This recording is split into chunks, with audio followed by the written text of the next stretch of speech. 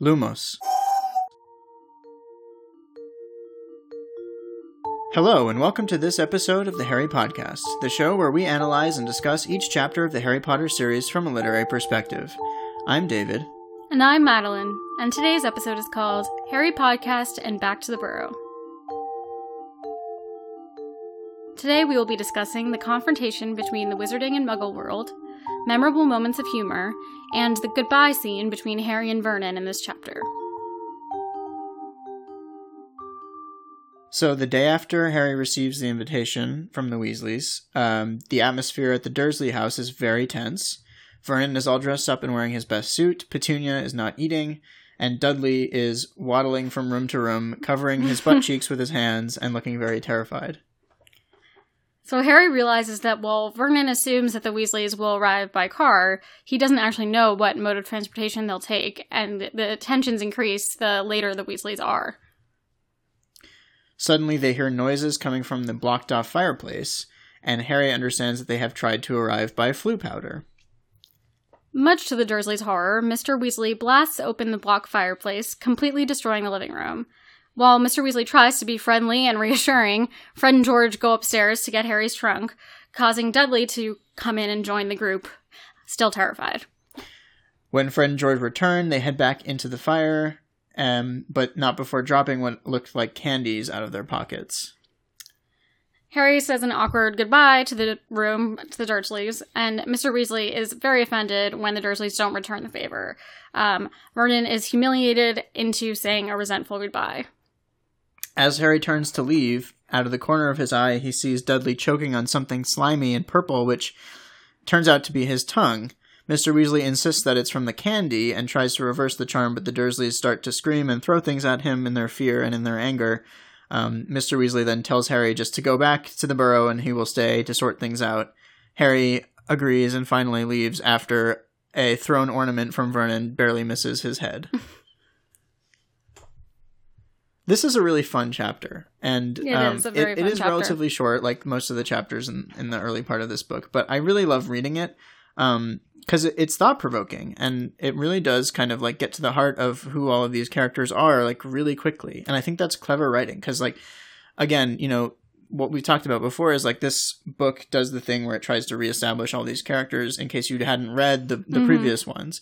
So if you're just meeting Mr. Weasley for the first time, you still get everything you need to know about him from this one scene. And Fred and George. And Fred and George and Ron. And to some extent the Dursleys, who are characterized a little more in this chapter. So one thing that I wanted to start with that we left out of the last discussion is, you know, we talked about the invitation and how it framed this discussion between Harry and Vernon. We didn't talk about why it was sent, though, which I think is interesting, right, because Ron then sends another letter saying, like, regardless of what they say to the invitation, we're coming to get you. So what was the point of Molly sending that letter? So I think the point was that, you know, even though Molly has an understanding of what the Dursleys are like, I don't think any of the Weasleys really know until this scene how extreme it is. And I think that it was a way of, like, trying to appeal to their human decency and say, hey, you are the caretakers, you are the family members of Harry. He's a minor. We're going to ask your permission to take him to this event. You know, it's something that anyone would do in our world as well, right? Like, ask if you can take their kid to come somewhere, right? So she's asking, and she's trying to also give some respect to the Dursleys and say, hey, like, you get a say in this, and we're not just going to come pick him up in the middle of the night without telling you. Yeah, I think that's true. I think one of the cool things about that is that she makes an effort to come to them on their level. Right. She tries to send them a letter via the post instead of an owl, which was obviously more comfortable for her to just send an owl. But she tries to meet them, like, on their terms. Yeah. It doesn't work, and that's honestly one of the, you know, it's funny, but it's also sad that, like, she went through all this effort, but then something as inane as, like, not knowing how many stamps to put on, right, kind of screws it up for her. But yeah, I mean, she makes a good faith effort. One of the things that you said that caught my attention was, like, they don't understand them yet. One of the things that I think this chapter does really well is it shows you how both of these families have, like, no ability to understand the other at all. Right. They're, like, completely antithetical in terms of like their attitudes about the world. Like the Weasleys are like pretty normal for wizards. You know, they're kind, they're loving, they're affectionate, they're compassionate, they are very friendly.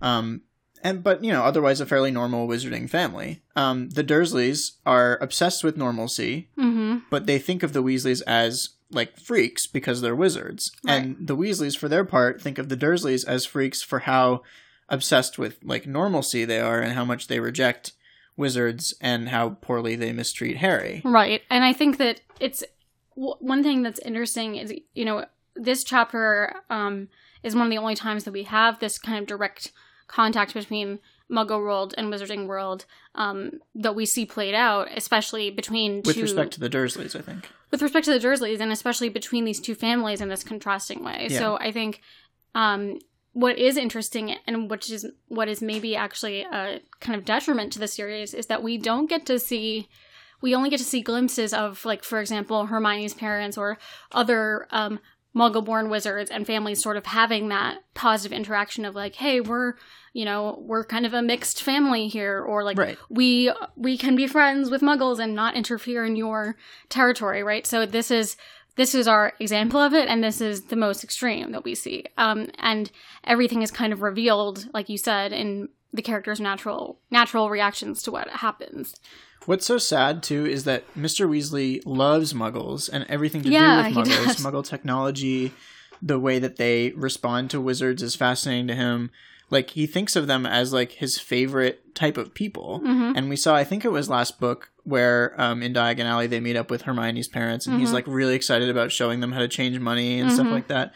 And so here, he probably, like, volunteered for this, like, trip instead of Molly, because he was like, I genuinely want to meet them and like talk to them and, you know, see what they're like and what their house is like. And just the level of disappointment he must have felt on like seeing who they were, and even just a glimpse of who they were, like how poorly they treat Harry, how poorly they respond to like a perceived intrusion or a mistake like that. You know, he went from being really excited to being really like kind of appalled and embarrassed for them. Yeah, it's true. If the Dursleys had been, you know, anyone else or anyone, you know, even if they weren't friendly, if they were just slightly polite, I think he would have been thrilled and the whole interaction could have gone differently. I mean, of course, we see the fireplace literally does get burst open, so we can say like, even though we know he can fix that in 5 seconds, you know, the Dursleys are still like, hello, you blew up our fireplace, like, understandable. But I also think that imagery is just really good for the buildup of the last few chapters, because it's all this tension exploding, literally, between Harry and the Dursleys, between Wizarding and Muggle world, and all the just natural tension there is in the house. Like, burst through the fake fireplace, real flames, people coming in, everything's happening, right? So it's like, hey, the world is here, you can't block it out, you can't, avoid it. And it reminds me of the letters as well.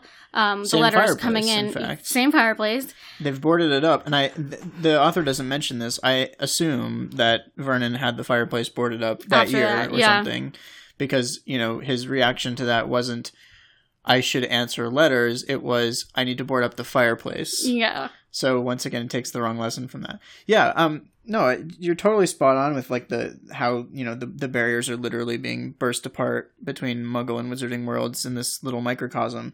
I think also it's evident that there's like a class difference here. Vernon makes a whole point of like dressing up in his finest suit, and Harry thinks, you know, it's not because he wants to be friendly and welcoming. It's because he wants to intimidate the people he's meeting with. Like, this is a power move. And Vernon, you know, comments on like, what car are they driving? And Harry says, I don't know. And, you know, Vernon assumes that it's some tin pot broken down, you know, POC. And yeah, it's a class thing. Like, Vernon is upper class. The Weasleys are actually lower class, but he doesn't know that. Yeah. He just kind of assumes that they're beneath him because they're people he doesn't know. Yeah, and this is what you're saying, too, about how there's no way they can possibly relate to each other or communicate, because the, you know, intimidation strategies that Vernon probably does use with, you know, people in his world and in his work and things like that, of like wearing a fancy suit or spending a lot of money and whatever. They have no understanding of that, what even that is supposed to mean, right? Like, even like upper class or kind of more pureblood, quote unquote, wizards that they interact with, it's not like the clothes they're wearing or things like that make them, it's just kind of a known thing. So there's no common ground for them to even like fight each other with here. Yeah. And like wizard economy discussions aside, like the idea that your robes aren't as like fashionable as a rich person's robes. I mean, you can probably just make your own robes out of magic. Right. So like there's nothing really stopping you from looking fancy. So there must be some other class struggle going on in the wizarding world that we're just not really privy to because it's not the focus of the books. But yeah, so like this all is foreign to Vernon, and he's trying to figure out like how to, again, like we were discussing last chapter, maintain a semblance of control over the situation. And then we see him completely lose control toward the end of the chapter. Right. And that becomes very scary for him. It kind of breaks him in a way. He just like starts turning into an animal and throwing things. Right. And screaming. Let's talk about Fred and George for a second. This is really our first time. Well, this is our first time seeing them this book, but it's our first time really talking to them in depth in a while. I think this is not a great look for them. No, not at all. I mean, they are very funny. But, you know, this is our first glimpse into Weasley's Wizard Wheezes, which becomes their whole business and the focus of their characters for the next 3 books or so. But it's very cruel what they do here. It is, because they know about the diet, right? Everybody knows about the diet, and they also just see Dudley and are making fun of him. And they know that, you know, it's possible that Dudley could have eaten that when they had all left, and there wouldn't have been, you know, a reversal charm. Like, they don't know what's going to happen here, and they don't care. They took a really big gamble. And, you know, they clearly, this was intentional. Like, they're testing it. They wanted to see how a muggle would respond. Like someone who was unaware of what the magic was going to be. Yeah. They're like, you know, using him as an animal to test this product. Yeah. And it not only is it super unethical, it's downright cruel. I mean, yeah, Mr. Weasley was on hand to sort it out, but if he hadn't been, as you were saying, could have been really bad. Yeah, I mean, they wouldn't have had any remedy for it, right? It's a magical, like, he would have choked on his tongue probably. And I mean, who knows? But yeah, it's not a great look for them. I mean, it's funny. They're sneaking off to get the trunk. They're probably making this plan. They see Dudley. But it is, you know, I do kind of feel for Dudley in this. They came prepared. Scene. They brought a lot of these sweets with them into the house, and they were like, you know, they clearly had this plan ready to go. They were like, we're going to create some sort of scenario where we accidentally drop these toffees on the floor, and then I'll make sure to pick all of them up except one. Yeah. And he'll definitely eat it because he's on a diet. Yeah. So yeah, I mean, very, very cruel. And I remember even the first time I read this when I was 7 or 8 years old, feeling like, yeah, it's funny, but it also makes me feel bad. And I couldn't really define what that was at that age. But now looking back, I know that feeling, and it's shame. Yeah. I'm embarrassed for them. Right. That they would do something so mean. It's like there are like brothers, like we're on their side and their family. Yeah, it's like, this is my family. These are my brothers. And I'm just like, why would you do that? That's just mean. And it sort of ruins this. Like, so, I mean, we'll talk about their sort of confrontation with Mr. Weasley in a second, but I think that well, we don't have to, because that's next chapter, really. No, sorry. I meant the Dursleys' confrontation. Oh, yes. Yeah. That, you know, if that had not happened, we would have left this whole scene with, like, all being revealed in terms of the Dursleys behave terribly, the Weasleys behave kindly and are trying to be respectful and take care of Harry, right? But because of that, it sort of overrides everything else. That's a really good point. That everything has done, because, let's talk about this scene and then how things devolve, because everything's fine. I mean, Fred and George have dropped the candy, but as far as we know, like, Dudley still isn't freaking out or hasn't eaten it. And we take a moment, and Harry just says his awkward, well, bye to the Dursleys, you know, not caring, not expecting them to say anything. And then he starts to walk towards the fireplace, and Mr. Weasley is like, hang on, your nephew just said goodbye to you. You're not going to see him for a whole year. Like, say goodbye to him. What's wrong with you? And it's almost like he has been trying to give these people the benefit of the doubt this whole time, which he has. And he's tried to be kind and he's tried to, like, fix up their place. And then they're, you know, he sees, like, oh no, these people really are, you know, what Harry said. And yeah, they really don't care about him. And it's honestly really sad. I mean...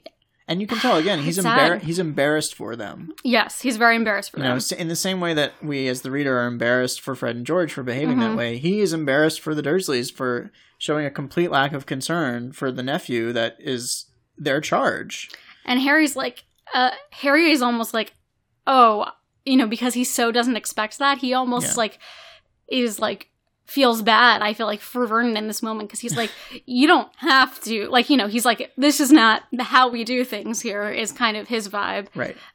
But... Well, he's like an abuse victim. He's like, listen, Mr. Weasley, like, they're not gonna say anything. They don't care about me, and it's fine. No like, worries. I'm really okay. I'm over it, I'm okay. Like, let's move on. But... It's, you know, because Harry is such a resilient character, we can look at that and say, like, okay, yeah, that's kind of funny. But, like, imagine if this was a real person, you know, and they grow up their whole life and they have no family support at all. Yeah. I'm sure you know people like that from work, but, like, imagine them being strong enough to just be like, when another adult is sticking up for them, to be like, listen, it's fine. I'm over this whole situation. Right. And it happens, honestly, a lot, but I think... Just thinking about this simple situation, this is not like them saying that they love each other or giving them a hug or giving him a present. Like, nothing like this that is, you know, sort of, you know, above and beyond, I guess, in this situation. It's literally like saying goodbye to somebody that is leaving, you know. We say goodbye to people that we don't like all the time. We say goodbye to people in the store, on the street. We say, like, hello, goodbye, those types of things. And it's just a common decency, common courtesy type thing that's like, you don't even, you know, Vernon to Harry is kind of like, you don't even deserve the respect of, like, a human being. Exactly. And a person that I would acknowledge on the street. No, Harry is not a human being to them. It's this weird thing that I think, it's maybe a generational divide, but maybe not, where there are kind of two ways that people talk about respect. And one of them that tends to be elders, I won't say it's all elders, but tends to be, is like, you need to respect me above and beyond the respect you would give to a regular person because I deserve it. And younger people tend to talk about respect more as like a human decency thing. Like, I will afford you the same respect that I afford everybody. I will treat you like a person. I will say hello, please, thank you, goodbye to you, and I won't try to ruin your day just for talking to me. Right. But some people tend to conflate the two, and they say, like, I won't respect you unless you respect me. What they mean is, I won't treat you like a person unless you treat me like I'm better than everybody else and better than you. So, you know, I think Vernon is used to that. He's used to being treated like he's better than everybody else. And when Mr. Weasley tries to meet him on equal terms and talk to him like an equal and say, like, you need to treat your nephew with respect, Vernon isn't hearing, like, you know, what he wants to hear. He's not getting the respect above and beyond his station as he feels like he deserves it. So he's not willing to afford the human decency respect to Mr. Weasley and to Harry. Yeah, but I think it's also, I do think, and I mean, we don't get a lot of description of all this, and then Dudley gets sick in a moment, but I think I do feel like the Dursleys, at least Vernon and Petunia, feel some shame in this moment. I think, and Harry feels shame as well, like we talked about. Like, I think they all feel like it is sort of like when, you know, a family abuse or a situation is revealed, it's like, oh no, this is our normal, and we know that this is our normal, but somebody else is looking in on this and seeing this as this is not normal, and we are kind of ashamed. We're ashamed of the fact that we're not ashamed, basically, that this is our normal. We're ashamed because someone is there to see it, not because of our behavior. Yes. But it's more than that. I mean, Harry's biased here, but the narration from his perspective says, like, Vernon eyed the wand that was still in Mr. Weasley's hand, and then he decided to concede. Yes. And say goodbye. Like, it wasn't just shame. No. It wasn't just Mr. Weasley. Just fear. I mean, he's saying that he was just afraid. Yeah. And that's how he's characterized. He's so stubborn that, the only thing that can overcome his pride is fear. And that's it. Yeah, and that's true for... And it's fear of the unknown, because if he knew Mr. Weasley, he would know that he wouldn't hurt a fly. Right. And, it's only because he really doesn't understand wizards, and especially this wizard, that he's, afraid of him. Yeah, and he's afraid, and so, which is why this brings me to my point of why is Dudley so stupid in this moment? Okay, because let's think, I understand that Dudley is objectively dumb and is on this restrictive diet and is having a bad time and is, in a vulnerable position. However, he's so scared of wizards that he's, clutching his bum because he's gotten, because he's scared of his pigtail situation, and he's so scared they've just blasted open his living room. He's in a fear state. Honestly, he probably didn't even think about it. He's like, it's a candy, I'm going to eat the candy. I'm going to pick it up. But to me, it's like an animal instinct. It's like he saw... everyone saw them do their very obvious, whoops, we're dropping it situation. But again, he's stupid. He's so stupid. He saw that, but he didn't think of it as an fake accident. He saw it as a real accident. He was like, "Oh, they left the candy. I'm going to eat that." It's so funny because it's almost like, what if these were I don't know. It's like these are your enemies, and they're leaving something that's food. It's clearly poison. Mm-hmm. You would think I'm not going to eat anything they serve me type situation. So. I I understand that the answer is that he's dumb, but I just thought it was pretty silly given all this. And there's a lot of other great, funny moments, of course. Yes, Mr. Weasley mispronouncing electricity multiple times. Eclectic, yeah. Yes, I love that. And we forgot to talk about this. The fact that Dudley just is mute the entire time, clutching his bottom. Mm-hmm. Mr. Weasley... thinks that he doesn't understand. Harry probably explained this a little bit to Ron and Fred and George, so they kind of just laugh at Dudley. Mm-hmm. Mr. Weasley, kind-hearted man that he is is Dudley Mentally challenged or something? He talks to him as though he's a small child. A little child. Yeah, he's like, did you have a good holiday? Yeah. And Dudley's just like, yeah.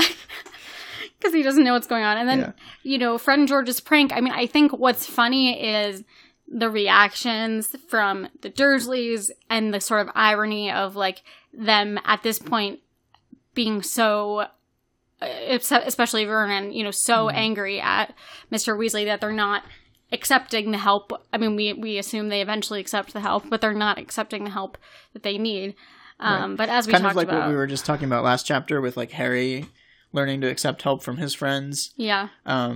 The Dursleys are pretty much refusing to accept Mr. Weasley's help. But also, to their credit, this was everything that they were afraid of in this interaction and more. They didn't expect their living room to get blasted apart, and they definitely didn't expect another, Dudley's body parts fiasco. Yeah, if we hate the Dursleys, they're the worst, clearly, in this chapter and in this moment, but they have... Their worst fears have come true in this moment, and, unintentionally on Mr. Weasley's part, but that is why it makes, Fred and George's prank, so bad, because it was intentional, and they know the history of that whole situation, and they made things ultimately worse for their dad. Right. This is a really interesting chapter tonally. And what I mean by that is, we've talked about all these things that are pretty horrible, the way the Dursleys treat Harry, how they don't respect him as a person, how Mr. Weasley tries really hard to, connect with them, and it's super awkward, how Fred and George play a very cruel prank on Dudley, how their living room was blasted apart, but, all of these things are played for laughs in the chapter, and the aesthetic of the whole chapter is very lighthearted and comedic. And, Harry's fine. I think that's also... something that comes up a lot in the series is since we are with Harry and Harry is kind of our guy and our narrator, if Harry's fine and in a good mood, we're this is fine. Even when bad things are happening to people that we actually care about, if Harry's not worried, we're okay. And I think that is, especially in this case, because it's haha, we hate the Dursleys. It is very much a situation of Harry's fine. Harry's getting out of here. Yeah. We don't have to be involved in this. Harry knows at the end that Mr. Weasley will sort the whole thing out because he's a powerful wizard. So he's I'm not really worried about Dudley. So it's just played for laughs. Mm-hmm. But, it is cruel. And, as a reader, I feel there is some cognitive dissonance there, because you're like, you know, objectively we should see this as wrong, but instead it's being played as though it's really funny. And that just doesn't feel right as a reader. I think. It doesn't, especially when you think more about it. And, you know, I kind of wonder, the way this chapter is written and the way a lot of things are written kind of in the future around the Dursleys, is that I wonder if this had played out that, like, Mr. Weasley hadn't been there and, like, we'd found out that Dudley died from this, like, would people be upset, or would people be like, cool, that's fine? No, I don't think people would be cool with that at all. I mean, I think the reason why it's okay that it's played for laughs is because everything is fine, and it feels like everybody knows that it's going to be fine. Right. And Fred and George say that they knew it was going to be fine, but I think, I don't know, it's, like, I know that too, and obviously, of course, like, I don't think Harry would have actually been okay with it, but it almost seems like, again, like, everyone's sort of dehumanizing everybody in this case. It's a good point. I mean, you know, going back to what we were talking about with respect earlier, like, clearly, the twins don't respect Dudley. Mm-hmm. And neither does Ron, neither does Harry, really. But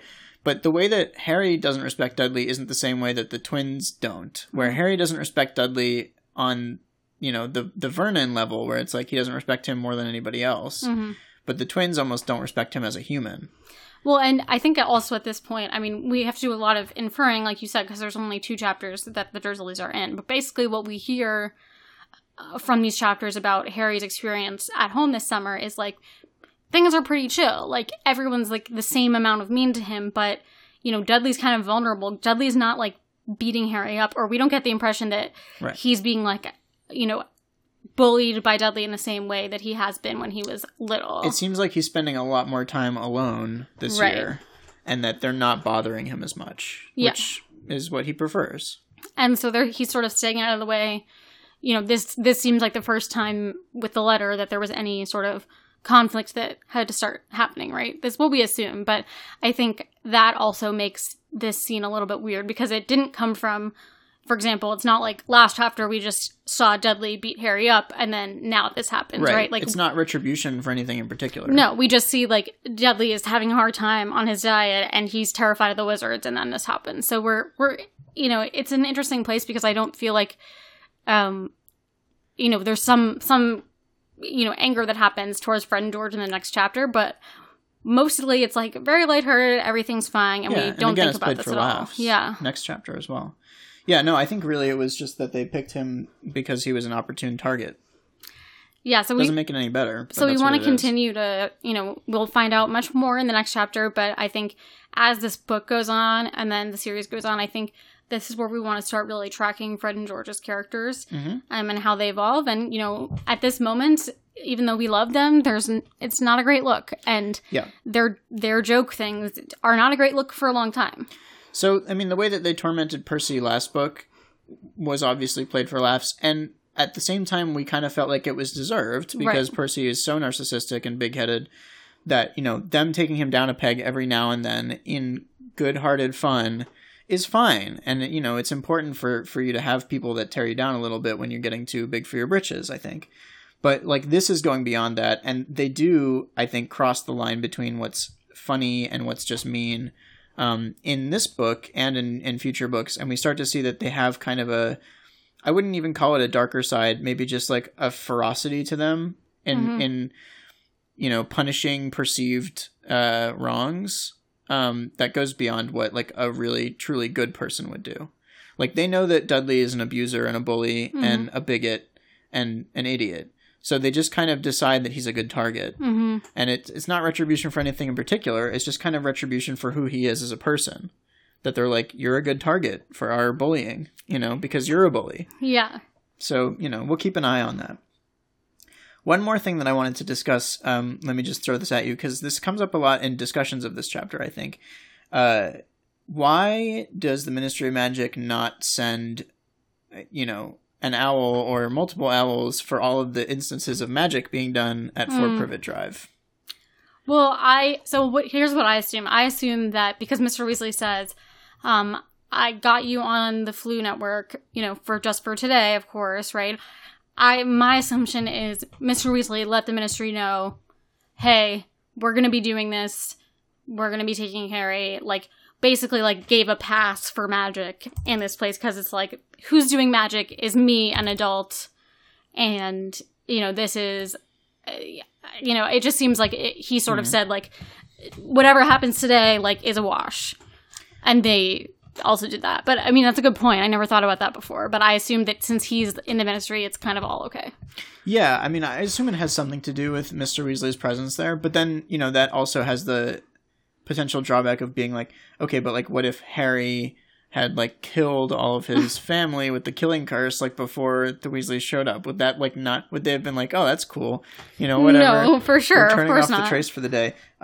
No, but I think it's probably something like that, or it's something like, you know, they can detect when an adult wizard is nearby, and if there's an adult wizard nearby, they just assume that it was them casting the spells. Well, I think they can also tell, like, or that they would police themselves. Because something that comes up a lot in discussions of the trace are, like, you know, the Weasley's house has a lot of underage kids, and they're doing magic all the time. It's like, how are they detecting their magic? And it's like, well, they probably can't. They're just assuming that, like, if you have wizard parents, they can police your actions better than the government can. And keep it together, right. So it's like, whenever there's an adult wizard, I assume that they're just like, okay, there's magic, but there's also an adult, so theoretically, like, we don't have to get involved in that. And we see, like, oh, you know, he authorized the Flu Network, he's here. Mm-hmm. He had to do some spells while he was there, fine. And we do see, like, nobody, as far as we know, none of the kids actually use magic. It is really only Mr. Weasley. It is Mr. Weasley, but, you know, what we've seen from earlier is, like, it doesn't matter whether Harry cast a spell or not. They just know that something happened. Yeah. So, yeah, I mean, there's a lot to criticize about the idea of the trace. I think it's kind of not a great... I think it's not a plot hole, but it's something that she wrote herself into that then she ended up having to write herself out of a few times. But I think it is explainable in this instance. And then there's just one last thing, which is that the Flu Network comes up again. We've seen the Flu Network in the last couple of books. I think not explicitly in Prisoner of Azkaban, but it's likely that, like, when Snape was talking to Lupin while he was interrogating Harry, he probably, like, used the Flu Network to get him to talk to him. Mm-hmm. And it's going to come up a bunch of times in the future that, like, it is significant that the Ministry of Magic can monitor the Flu Network. Right. Because in the next book, Harry's going to try to talk to Sirius, and he's going to have to find an unmonitored fireplace. Right. And then in future books, it's explained that Harry can't just Flu Network himself out of Privet Drive because the Ministry has fallen to the Death Eaters, and they're watching his house on the Flu Network as well. So, like, that definitely will come back in future books, too. Thank you all for listening to Harry Podcast and Back to the Burrow. We hope you've enjoyed our discussion of this chapter. If you have thoughts or questions about anything we've discussed today, especially eccultricity, please email us at contact@theharrypodcast.com. You can find out more about the show and listen to any of our episodes at theharrypodcast.com or on Apple Podcast. Stay tuned for next time when we laugh through Chapter 5, Weasley's Wizard Wheezes. I'm Madeline. And I'm David, and we'll see you next time on the Harry Podcast. Knox.